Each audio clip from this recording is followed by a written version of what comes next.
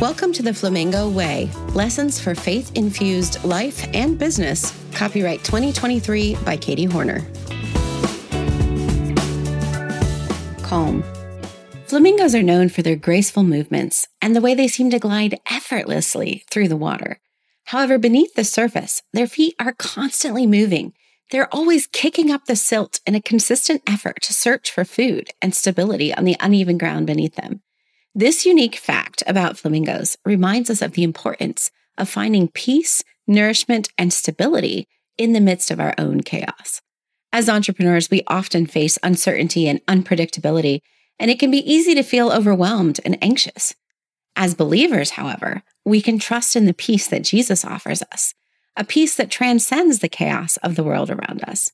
In John 14:27, Jesus reminds us that He gives us a peace that the world cannot give. This peace is not dependent on our circumstances, but rather on a relationship with Him. As we navigate the challenges, the unsteadiness, and the chaos of our world, let's remember the flamingo's example to calmly, consistently do what we know we need to do and turn to Jesus for the peace and stability that we need. Scripture says, "Peace I leave with you, my peace I give unto you. Not as the world gives, give I unto you. Let not your heart be troubled, neither let it be afraid." John 14:27. Let's pray together.